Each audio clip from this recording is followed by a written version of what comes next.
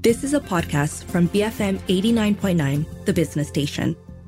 Good morning, you're listening to Pressing Matters, the show where we go behind the headlines and explore issues driving the press. I'm Shazana Mukhtar. For the next 2 weeks, the press and public will be obsessed with all news concerning the 15th general elections that will take place on the 19th of November. Nomination day was held this past Saturday and campaigning has begun in earnest. How do these elections differ from previous iterations? Today, we're speaking to longtime political observer and columnist Mohsin Abdullah for his insights on what could unfold this election season. Mohsin, good morning. Thanks for joining me today. Good morning. Thanks for having me. Now, let's start off with your observations of Saturday's nomination day, which took place with a lot of fanfare, as is typical. What were the highlights of the day from your perspective? Were there any surprises this year compared to previous elections? Well, first of all, I would like to say something about the Tenom incident, where the police had to fire tear gas. That is very unfortunate, and we have never seen that before on nomination day, So that is a bit sad. That apart, I would say the similarities between GE15 and Saturday's nomination. Back in 2018, there were multi-colored fights as well, independent candidates making their entry and all that. This time we have more independent candidates and people who sort of cross over to the other side, who are now wearing the jerseys of the enemy, so to speak. And they then do it openly on the eve of the nomination, openly saying, I'm crossing over, and the other side welcome them warmly for obvious reason. So that is the only different thing now, what we are seeing. But personally, on a personal thing, I've never liked, sorry, maybe this is off a bit from your question, but I've never liked candidates coming into nomination center accompanied by big groups of supporters with flags and everything, because the other group would do the same, and when they face off, that would be the abuse and all kind of chanting. Worst come to worst, the chanting, and a lot of nasty things are said.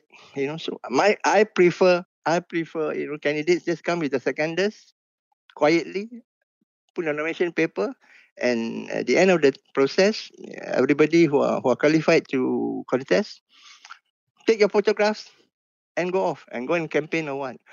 But then that's just me. Nobody listens to this kind of thing. And some people like the spectacle. Some people like to see the supposedly festive environment. But you're right. In a time when political polarization is so rife, it's very easy for situations of high emotions to turn unpleasant, like we saw in Tenom, as you mentioned. Yeah, like you said, some people are saying this is what is it all about, So, okay, in Malay, everybody would say meriah, and meriah, all right. As you mentioned, multi-cornered fights are pretty much the name of the game, this GE15. I believe in Peninsular Malaysia, every single seat will see multi-cornered fights beyond 3 candidates. We're looking at 3 or 4 candidates at minimum. And this just shows how fractured the political landscape has become since GE14. Do you see this as a positive development, or will this just make it more difficult for a stable government to be formed? On one hand, yeah, it is good for democracy, meaning that everybody can offer themselves to be candidates, to offer themselves to do good things for the country. But on the other hand, it can be seen also as a circus. That is the fear. That is the concern to me. When people see this, it's just a big joke. Then I don't have to take part in this so-called democratic process. As for democracy, yes, you're free to contest. But it goes beyond that. It's not enough just to be able to contest is democratic enough. And then it comes along together with the right to campaign on equal platform and media access and that sort of thing. Looking at the different coalitions, Mohsin, can I ask what you think are the main selling points? I mean, I think this is the first time that we're seeing multiple big coalitions go up against each other instead of the usual 2 big coalitions. We know that Barisan Nasional, I think their main claim is touting a return to stability. What do you see Perikatan Nasional and Pakatan Harapan?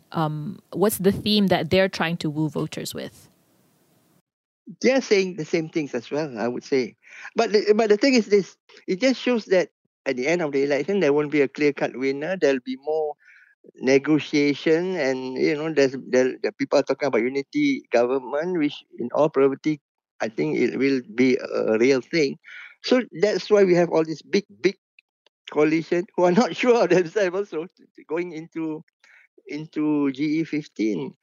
It's very odd, and at times it's ridiculous. How can you have I'm your friend, but then at the same time I'm not your friend's friend or something like that. It just proves this old saying that in politics there's no permanent friends or enemies. We're leaving it up as far as that goes. If we look at UMNO in particular, UMNO is widely seen as the key instigator of these elections, which could have been held next year. But they presumably felt that they had better chances this year. Do you think their gamble was a wise one? How are their chances looking like as campaigning begins? Well, I would say, first of all, these are early days, right? It's too early to make a call or what. But when when they were pushing for the snap election, they were confident, and it's a fact that they were riding high at that time. But of late, especially as nomination day approaches, you can see, you can feel that zest, that confidence has faded a little bit. And according to polls, as I read what is being revealed by polls, they are behind. On that score, Pakatan Harapan is, based on polls, they are ahead. But having said all that, it's still, like I said earlier, early days, and people can change their mind. And, on the eve of election, people can still change their mind and all that. From UMNO then going over to Pakatan Harapan, we saw that the state elections that were held over the past 3 years, Sabah, Melaka, Sarawak, Johor, it showcased the internal fighting within the PH coalition, and this cost them votes during these elections. They did quite poorly. Do you think they've done enough to persuade voters that they are a united front at this point, or are they still carrying a lot of baggage in terms of inter-coalition or even inter-party fighting?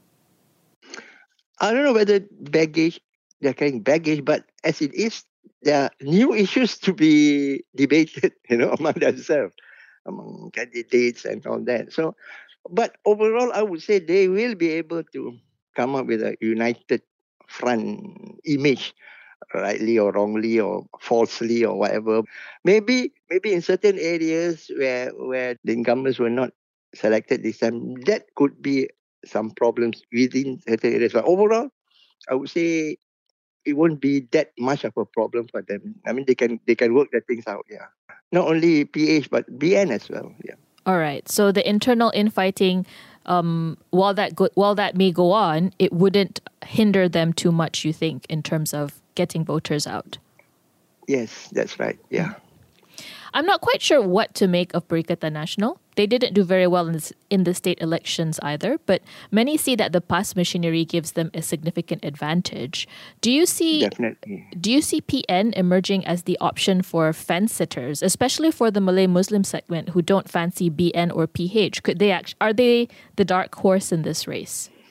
Yeah, PN is obviously, they are targeting the Malay votes, right? But then the Malay votes this time would be split many, many ways. So that could be a thing. But the PAS machinery will be a big help to PN. But the overall image would be very Malay, very Islam.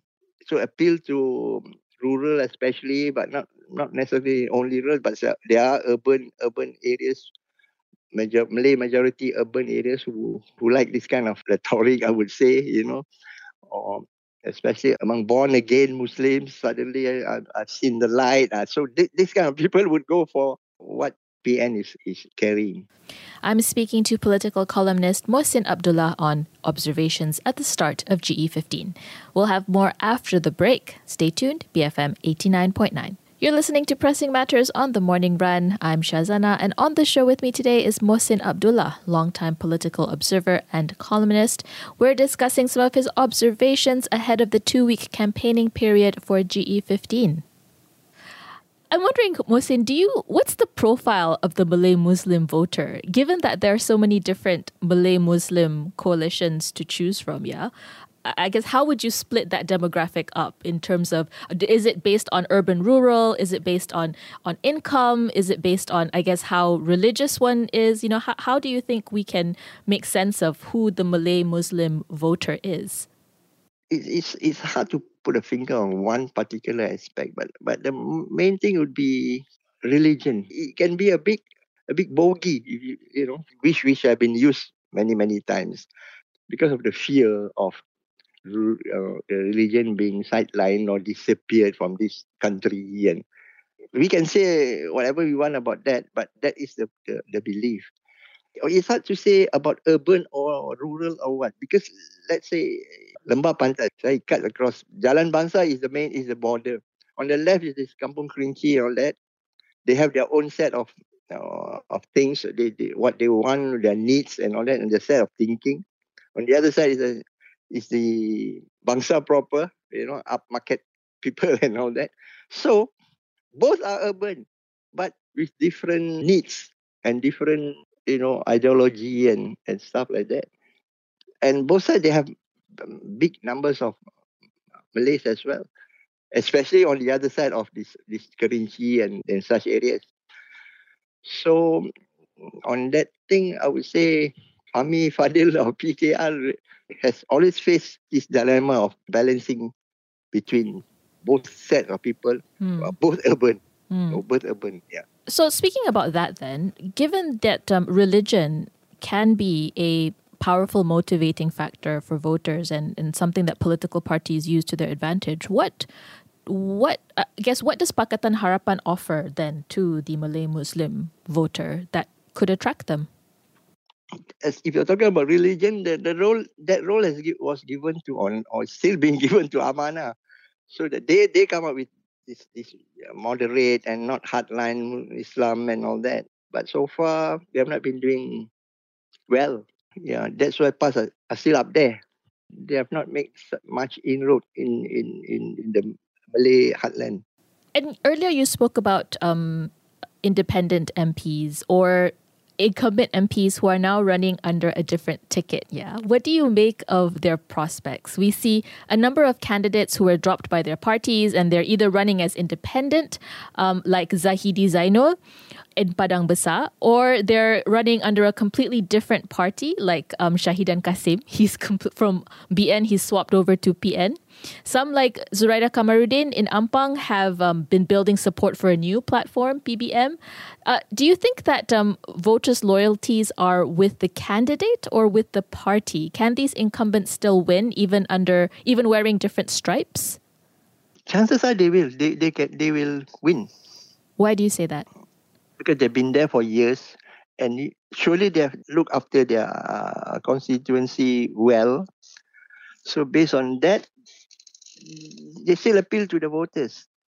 However, if the opponents can come up with really solid things, that could be a problem. But as it is, to answer your question, that one, they should be able, I mean, the big names, at least the big names, should be able to pull through at least one more time. And many analysts believe that no coalition, and you yourself said this earlier as well, no coalition is going to gain enough seats to comfortably form a government. Now, it's typical in Malaysian politics for parties to woo individual MPs to jump ship, and this is what we saw in GE15. But this won't come without consequence today because now we have the anti-party hopping law. So how do you think this law will influence negotiations in forming the next government? Since we can't see individual MPs jumping sides, will coalitions be forced to negotiate en bloc? Yes, they have to. They have to. They will go. That is allowed, I think, right? It's still allowed. You can cross over. Everybody cross over. Yeah, en bloc, that's the correct term. That would be the case, I would say. And some people say it's not that bad a thing. I don't know, but elsewhere, other parts of the world, they have this kind of coalition and unity, whatever name you call it, At least it's done in the open, and unlike the one that we had back in 2020 when so a lot of controversy and all that. This one is deal out in the open and stuff like that. Of course, Of course, there'll be brickbacks, and because of things they say before election. You're saying this group of people are no good, blah blah blah blah, and suddenly you can bring them in to be part of the government, and whatever happened to all those nasty things that they are supposed to be doing. But they can handle that. Politicians being politicians, they can deal with that. To me, the real battle would be after November 19. That would be the real thing. And Mohsin, before I let you go, one final question. I'd like to get your thoughts on the number of new faces in the contest. Yeah, I think we've seen a lot of the coalitions have said that they're putting up new faces. And indeed, we see a lot of fresh candidates in these elections. But do you think any of them particularly stand out at this stage? Do you see any sparks in the field that you think that could, prove that they have longevity in the political landscape? Many, but then, but there's this thing about new candidates. New does not really mean young. You have seen people on the elder side they're not so young, or I can say old, but they are contesting for the first time. That would make them new. So whether you are looking at young people or new people, that's the thing. But with this muda coming into the picture, that would help, especially among the young or first time voters who people say are not interested in politics, which is true. They vote according to what their parents vote for, or they just don't know what is happening, or just skip the whole thing. But with muda in, I think a little bit that would help to get them into the process. Yeah. So that does not really answer your question, but then that's how I feel it. Indeed. I think there's going to be a lot to watch out for in terms of all these new and young candidates. But Mohsin, as always, thank you so much for speaking with me today. Thank you very much. Thank you very much for having me. I've been speaking to Mohsin Abdullah, political columnist. This has been Pressing Matters on The Morning Run. Coming up next is the 10 a.m. News Bulletin, and then it's over to Enterprise. BFM 89.9. You have been listening to a podcast from BFM 89.9, the business station. For more stories of the same kind, download the BFM app.